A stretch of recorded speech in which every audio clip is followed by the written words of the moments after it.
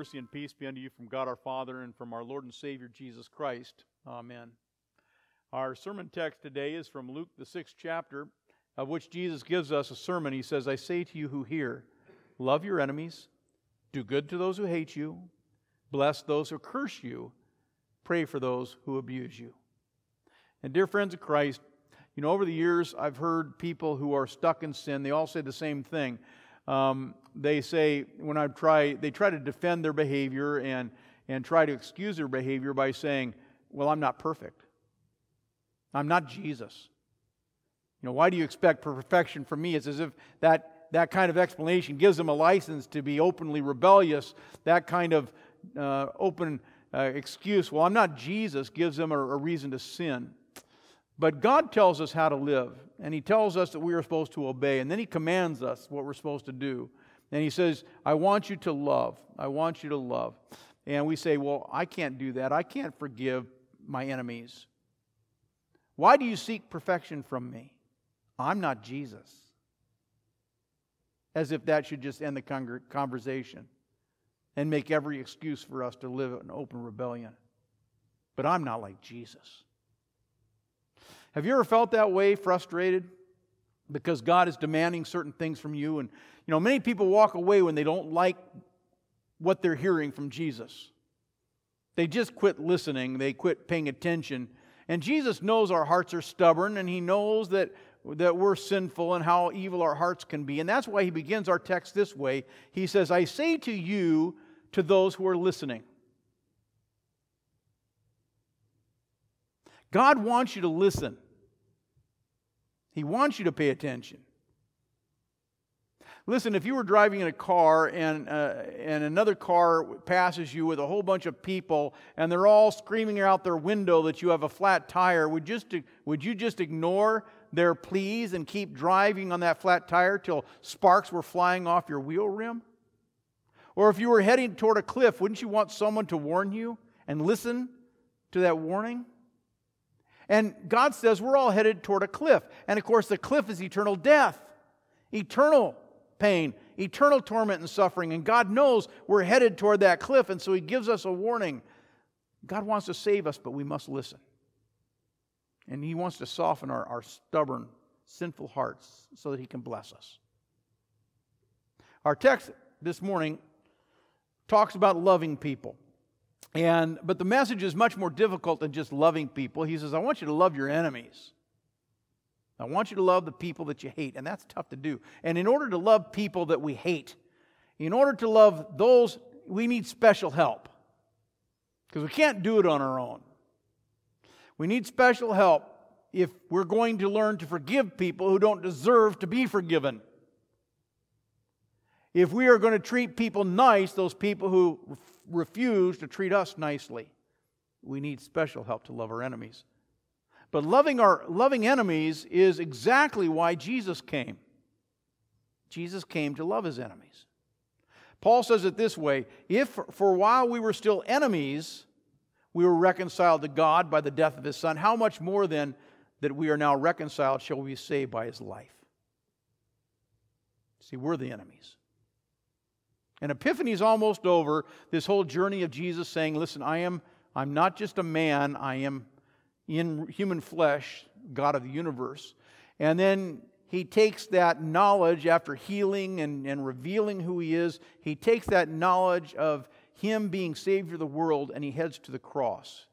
It's from Epiphany to Lent. So we're about to make that annual trek with Jesus to the cross. And He's getting ready to make that journey of suffering and dying for sinners. He's about to make that journey of putting Himself on a cross to die for sinners. And make no mistake about it. Make no mistake. Sinners are enemies of God. By nature, you are an enemy of God. And that's why the Bible says, God shows His love for us in this, that while we were still sinners, Christ died for us. And so, we're still in the season of Epiphany, but the message of Lent is raising its voice. And are you listening? Are you paying attention as we consider our theme this morning? Love your enemies. So our text this morning is from Jesus' Sermon on the Plain and Luke 6. And verse 31 says, do for people everything you want them to do for you. Maybe you recognize that. Do for people everything you want them to do. It's called the Golden Rule. And we hear it more often, do unto others as you would have them do unto you. And our text has 16 imperatives, 16 commands. That's a lot of commands. We call commands the law. So our text today is mostly law. And God has demands. He has rules, and He wants us to listen, and He wants us to obey.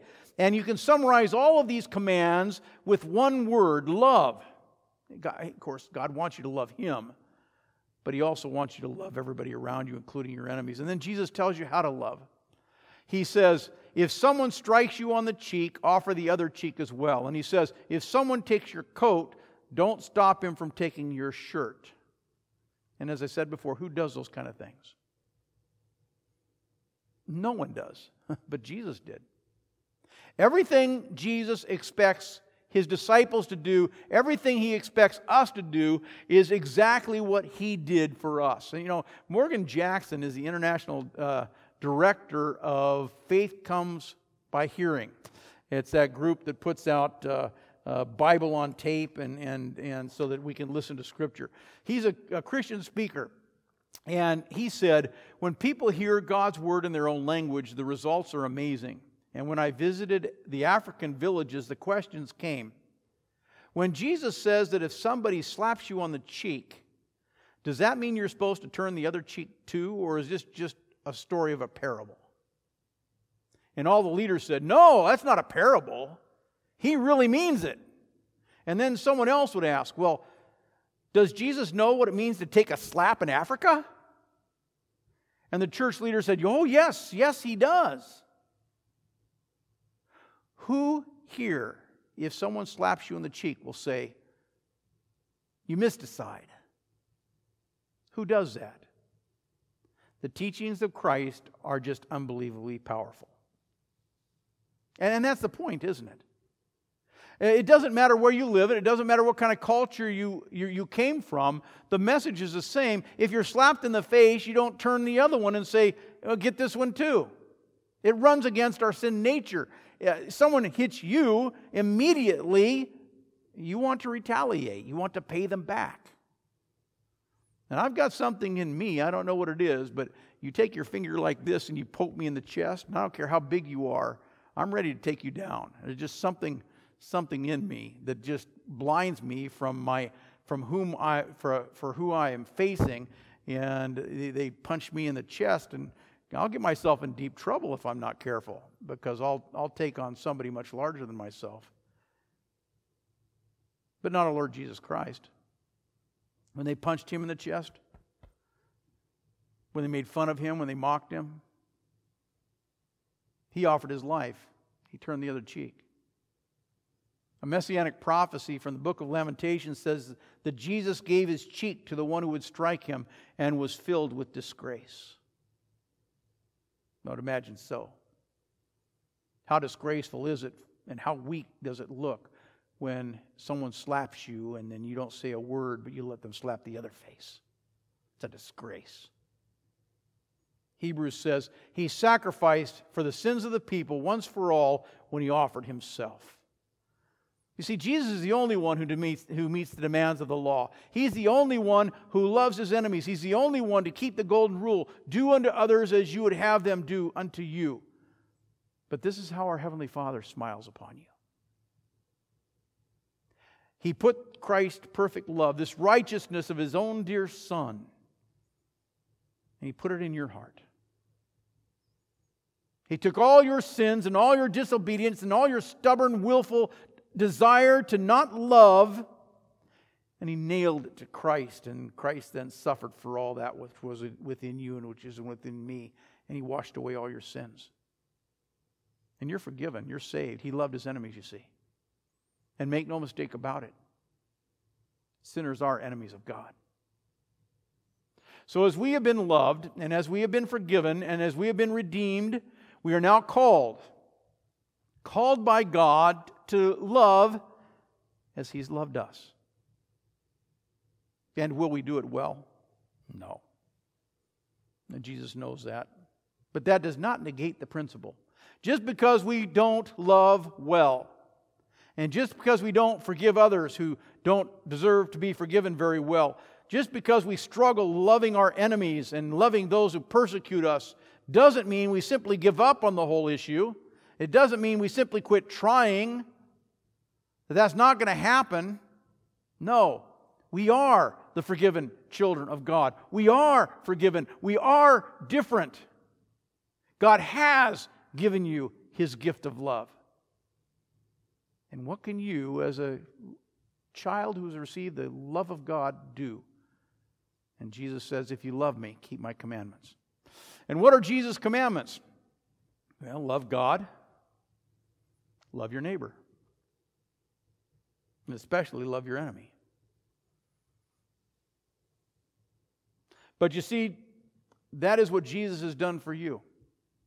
And He's done it by grace, by undeserved love you don't deserve, forgiveness you don't deserve. Your Heavenly Father has made you holy through the blood of Jesus. And now He wants you to be holy. Peter talked about that. He shared God's desires with us.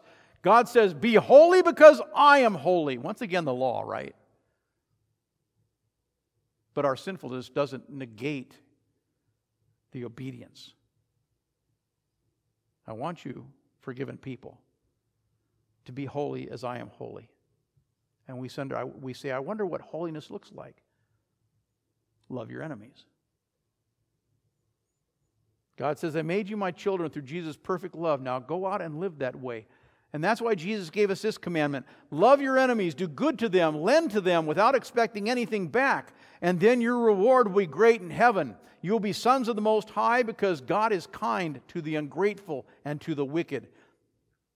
Be merciful as your Father is merciful. God is kind to the ungrateful. Really? God's kind to the ungrateful? Yes, He is. Have you ever been ungrateful? God is kind to the wicked? Really? Yes, He is. Have you ever been wicked? Have you ever done a wicked thing? Of course you have. The Bible says we all like sheep have gone astray. We all have turned everyone to his own way. And the Lord has laid on Jesus the iniquity of us all. Listen. Are you listening? Do you hear those words? Or are they just going in one ear and out the other? Because Jesus isn't here just asking us to listen with our ears. He's asking us to act with deeds of obedience. He's asking us to be Jesus with skin on. He's expecting action. He's expecting us to love as He's loved us. And He expects us to try and not give up. But He knows we're going to fail. Oh, He knows our sinful hearts. He knows we're wicked. But that's why Jesus came. He came to love His enemies so that we might have a special power. So that we might have a special ability. I can love because Jesus has loved me. I can forgive because I have received undeserving love from Jesus. So I can learn to forgive people who don't deserve to be loved, who don't deserve to be forgiven, because I don't deserve it. He did that I might be His own. Christians, redeemed by the blood of the Lord, we have received special help. Jesus died to save His enemies that we might live for Him to love our enemies. And He's commanding us to do that. It's a good thing indeed we're forgiven though, because we couldn't do it without forgiveness. We couldn't do it without His love. We need that special power, that special strengthening, that special ability that when I fail I can get back up and try again. Because God has chosen not to condemn those who reject Him. He's chosen to show His mercy. And that's why Jesus gives us these words in the Sermon on the Plain. Be merciful just as your Father is merciful. And do not judge, or you will be judged. Do not condemn, and you will not be condemned. Forgive and you will be forgiven. Give and it will be given to you.